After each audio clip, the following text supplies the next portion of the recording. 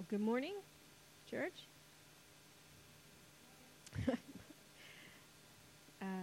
Let's pray.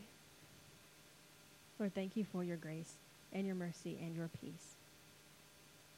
And please help us to hear your truth today. In Jesus' name, amen.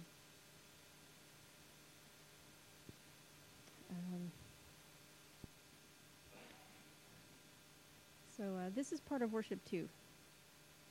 Okay, and I feel like we sang our worship, and Liz sang the sermon too. So we all sang it. So you guys remember last week we looked at chapters 1 and 2 of Ecclesiastes. You guys remember that part? Meaningless, meaningless, says the teacher. Utterly meaningless. Everything is meaningless. Yes. And do you remember we talked about how our English translations use the word meaningless, or sometimes vanity, and but the Hebrew word is hevel. Y'all remember hevel? And it means vapor or breath or smoke. And it's a metaphor for the ephemeral quality of the human condition. So instead of meaningless, we changed it to vapor, a breath, says the teacher. Utterly fragile, everything is temporary. And instead of the teacher sounding like life is pointless or hopeless, right, we now have the teacher giving us a reality check on our humanity.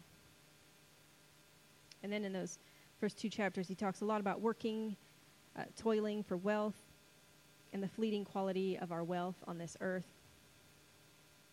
And he pointed out that our hatred and despair of not getting to control our wealth after we die, well, that's hevel. And our greed is felt by us while we're here on earth. And it leads us to despise other people. All right. And then we looked at Luke 12, Jesus telling the parable of the rich fool. And he parallels a lot of what the teacher from Ecclesiastes said, you know, about working for wealth's sake, working for greed. And then we finished up with that awesome poem from chapter 1 that showed us the works of our hands, and they're hevel, they're fleeting, and the works of God's hands, which are lasting. And it showed us what we can truly hope in. And it's not ourselves or what we make. And, you know, it took me like 20 minutes to preach that sermon and only 2 minutes to recap it. So do you feel ripped off? I don't know. So let's see what chapter 3 of Ecclesiastes has for us, okay? Starting at verse 1. For everything there is a season and a time for every matter under heaven. A time to be born and a time to die, a time to plant and a time to pluck up what is planted. A time to kill and a time to heal, a time to break down and a time to build up. A time to weep and a time to laugh, a time to mourn and a time to dance. A time to cast away stones and a time to gather stones together, a time to embrace and a time to refrain from embracing. A time to seek and a time to lose, a time to keep and a time to cast away. A time to tear and a time to sow, a time to keep silence and a time to speak. A time to love and a time to hate, a time for war and a time for peace. So that's a pretty familiar poem to most of us, right? If you're a Pete Seeger fan or a The Byrds fan. And I feel like that was probably in Forrest Gump, right? Like every 60s song was in Forrest Gump, so you've probably heard it there too. And that poem, it's 7 paired lines, right? And they talk about human experiences. And the teacher doesn't frame these experiences as choices. Okay, he's saying that these things all have their time and place. And these life experiences are often not things that we get to control. All right, who here got to pick when they were born? Exactly none of us.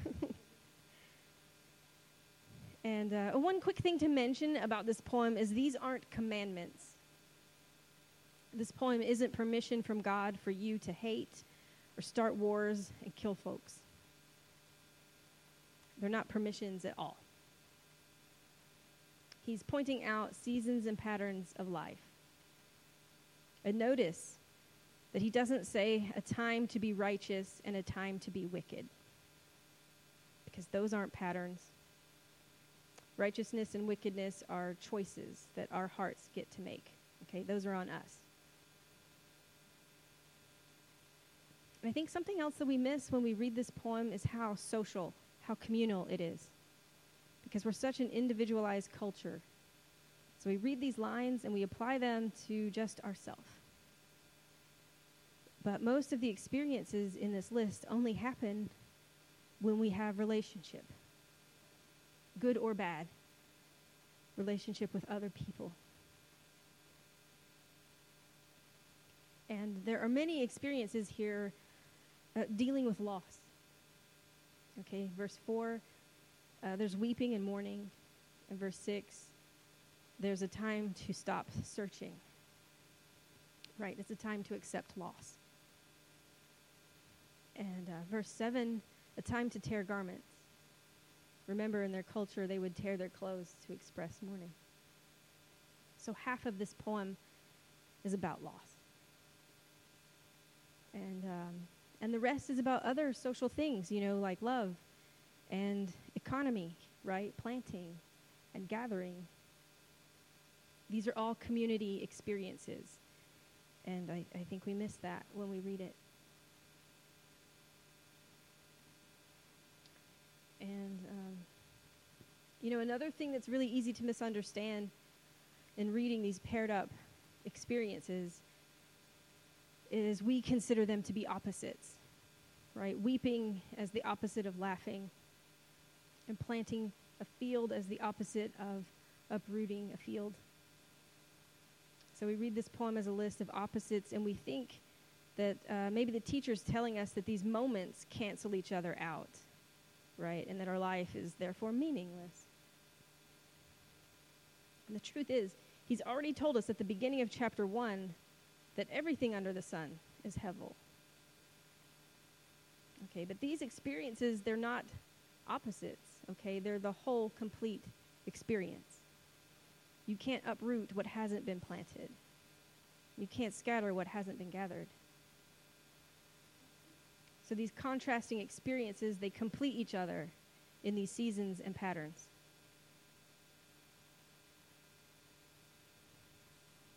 So let's read a little bit more here. Verse 9. What gain has the worker from his toil? Uh-oh. He's back on work and toil. It's one of his favorite subjects. I have seen the business that God has given to the children of man to be busy with. He has made everything beautiful in its time. Also, he has put eternity into man's heart, yet so that he cannot find out what God has done from the beginning to the end. I perceived that there is nothing better for them than to be joyful and to do good as long as they live. Also, that everyone should eat and drink and take pleasure in all his toil. This is God's gift to man. I perceived that whatever God does endures forever. Nothing can be added to it, nor anything taken from it. God has done it, so that people fear before him. That which is already has been. That which is to be already has been. And God seeks what has been driven away.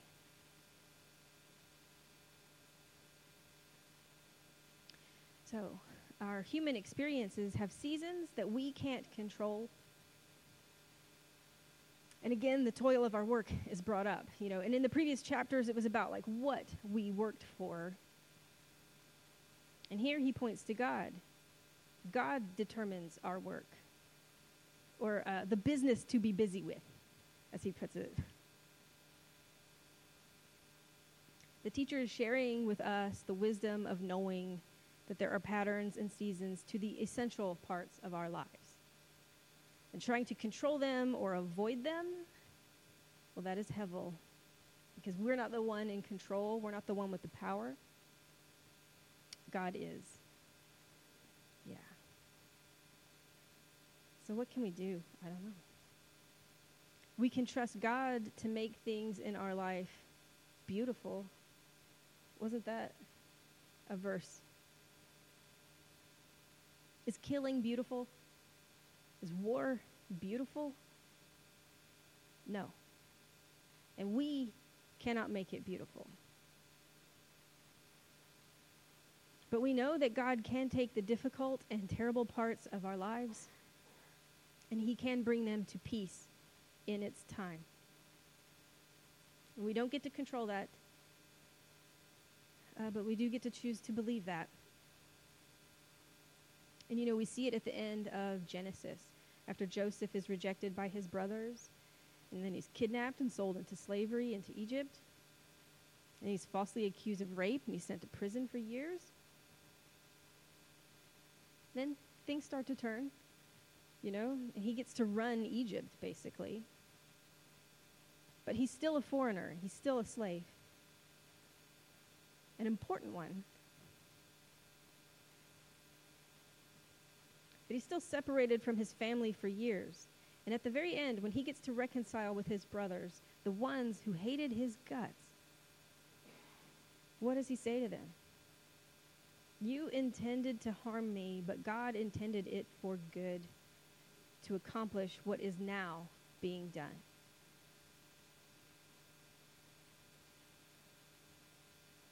And how was he so gracious? I think he lived long enough, and he looked at the pattern of his life and saw that God had made everything beautiful in its time. And God's work is beautiful because it is complete and it's lasting, and we can't add to it or subtract from it. So what is the teacher's point here? What are we supposed to do with all of this? In verse 12, he says, there's nothing better for us than to do good work and enjoy the parts of our lives that we can. Right? Enjoy what we work for when we can. Enjoy our meals. I don't know about you. I enjoy my first cup of coffee in the morning. And I don't know if that's just because I'm enjoying it or if I'm addicted to it. I'm not sure. Because if I have a second cup of coffee, it's not as good.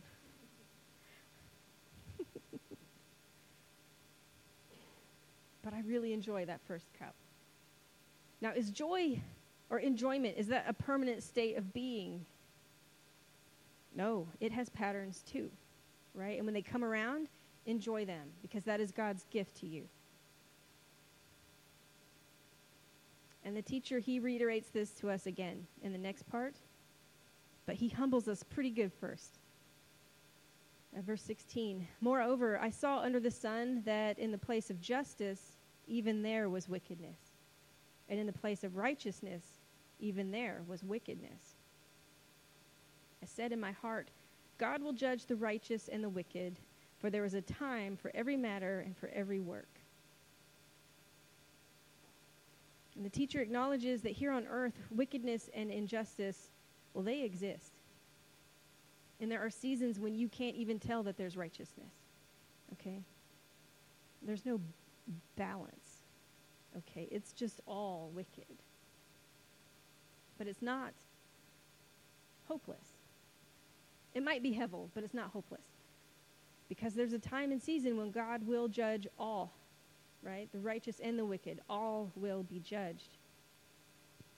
And God's justice, like his works, it lasts. And do you suppose that his justice is part of his divinity that makes everything beautiful in its time? Justice is beautiful because within righteous justice, we acknowledge each other as creatures of God.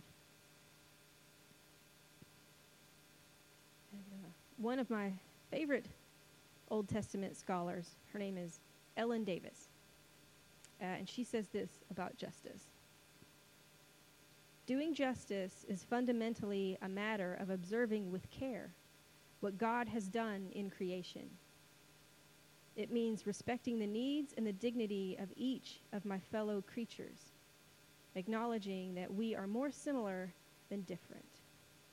For we depend on our existence entirely on God's gracious acts of creation and preservation.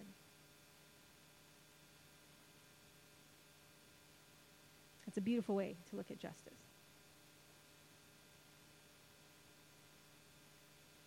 And I think that quote really helped me swallow the next part, because honestly it's a little hard to take.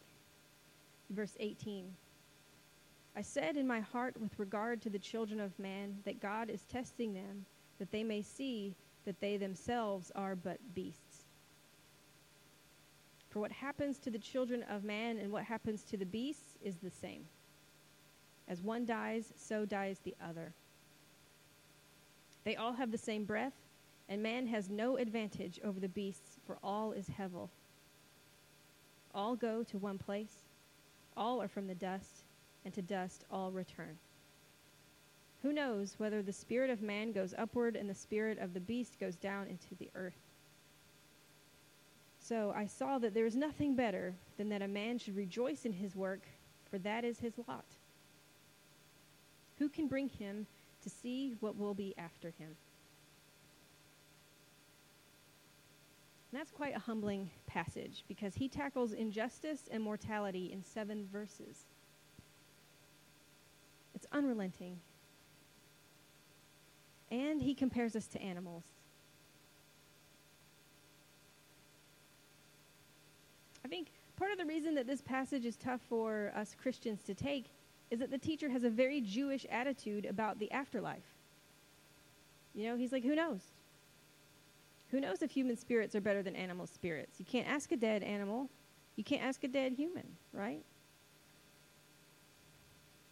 The Jewish people have such a healthy way of handling mystery. And Christians, you know, modern Western Christians, especially every single one that I know, we don't handle mystery very well. I don't. We pick it apart and we comfort ourselves by making things up about the afterlife. But not the teacher. He just asks, who knows? He shrugs and moves on.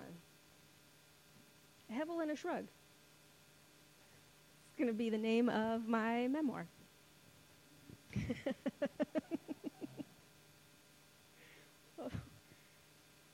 And he really gets our attention by pointing out our similarity to animals, right? And it feels like we're being downgraded. I have to admit, I was like, oh, this is a downgrade.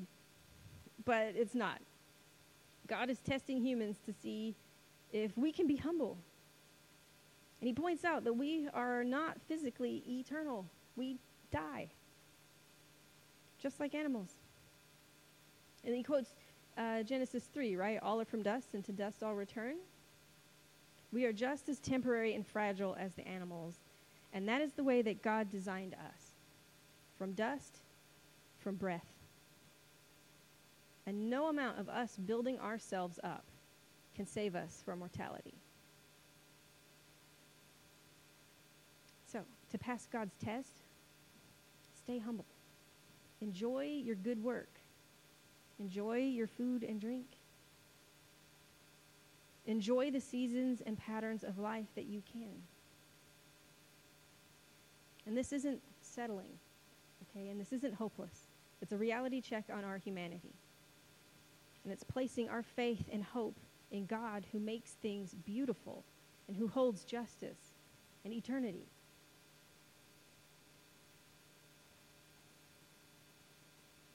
So let's look at our gospel reading for today, okay, because it echoes a lot of what the teacher's saying. But since it's Jesus talking, there's like even more hope. So it comes from Luke 12. We're still in Luke 12. And verses 22 through 31, they're really familiar verses to us. It's where Jesus is telling the disciples, like, don't worry about your life, what you will eat or what you will wear. For life is more than food and clothes, right? And he says, you know, think of the birds. They're not farmers, but God feeds them. And think of the flowers. They don't make clothes, right? It's God who makes them beautiful. And in verse 29, Jesus says, do not set your heart on what you will eat or drink. Don't worry about it. For the pagan world runs after all these things, and your Father knows that you need them. but seek his kingdom, and these things will be given to you as well. And in that passage, Jesus is comparing his disciples to animals, but not by their mortality, but in how God will provide for them. And he shows them how God provides for nature, right? So how much more will he provide for you? He says, do not set your heart on what you will eat or drink. Don't even worry about it. And the teacher in Ecclesiastes tells us to enjoy our food and drink, right? What we work for. And now Jesus is like, look, I have good news. You don't have to worry about how you're going to get your food and drink. But what you need to notice when Jesus talks to his disciples, every time he tells them, like, don't be afraid or don't worry, he always follows it up with something they should do instead. It's always much harder. He says, don't set your heart on food and drink. Don't worry about your essentials. God will provide them. But what does he tell them to do instead? In verse 31, he says, but seek his kingdom. What? Seek his kingdom, and these will be given to you. So see if you notice that pattern in the next part here in verse 32. Do not be afraid, little flock, for your Father has been pleased to give you the kingdom. Sell your possessions and give to the poor. Provide purses for yourselves that will not wear out, a treasure in heaven that will never fail, where no thief comes near and no moth destroys. For where your treasure is, there your heart will be also. He calls them little flock, right? He's just told them that they're more valuable than animals, and then he calls them animals, like as a term of endearment. And he tells them to seek the Father's kingdom, and he says, don't be afraid, the Father's already given it to you. I was like, oh, off the hook. But he follows up, don't be afraid, with another command. Sell your stuff and give to the poor, and prepare yourselves to carry heavenly treasure within you. Don't be afraid, sell all your stuff. Like, we weren't afraid until you told us to sell our stuff and give to the poor and then count on some kind of invisible heart treasure.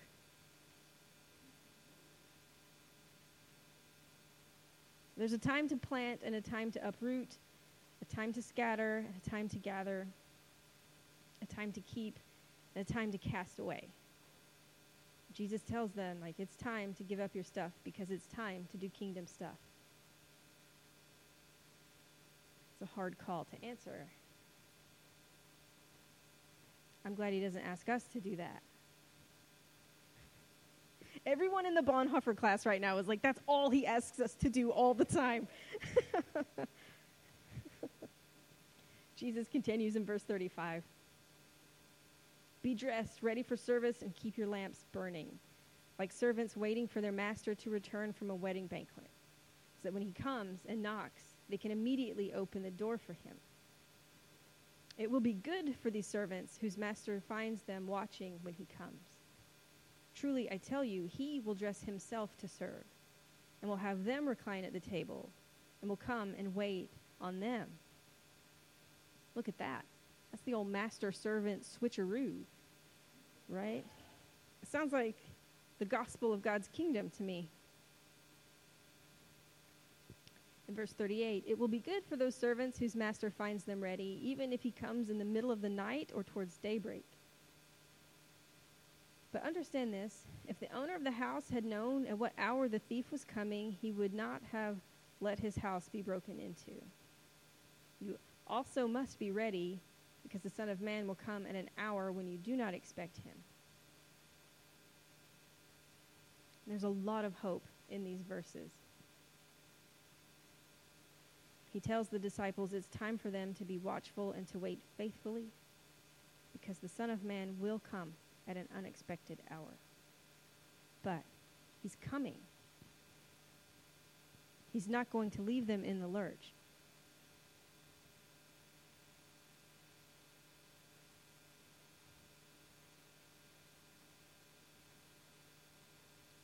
Those verses are always a mystery to me. When I think of Jesus returning, sometimes I wonder, this is just confession time, okay? I wonder, like, if he returned, if I'm still alive, Like, will I know? It's a silly panic thought. Will I recognize the return of the King of Kings? But this time when I read it, I thought about that confusing verse in chapter 3 of Ecclesiastes where the teacher says in verse 11, He has also set eternity in the human heart, yet no one can fathom what God has done from beginning to end.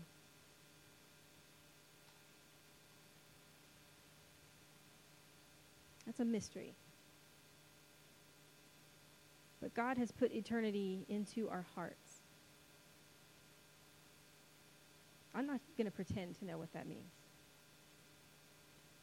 But I figure eternity will recognize eternity when it sees it. And the teacher says that we humans can't fathom God from start to finish. And we just have to accept that mystery. And it's the same with Jesus. He says he will return at an unexpected hour. We have eternity in our hearts, but no clue when it's coming back. Jesus tells us to wait well. Live the kingdom life while we live in these patterns and seasons of human experiences. And we don't do this alone. We don't do this by ourselves. We do it. We live this out in community with each other. And this is God's gift to man. Amen.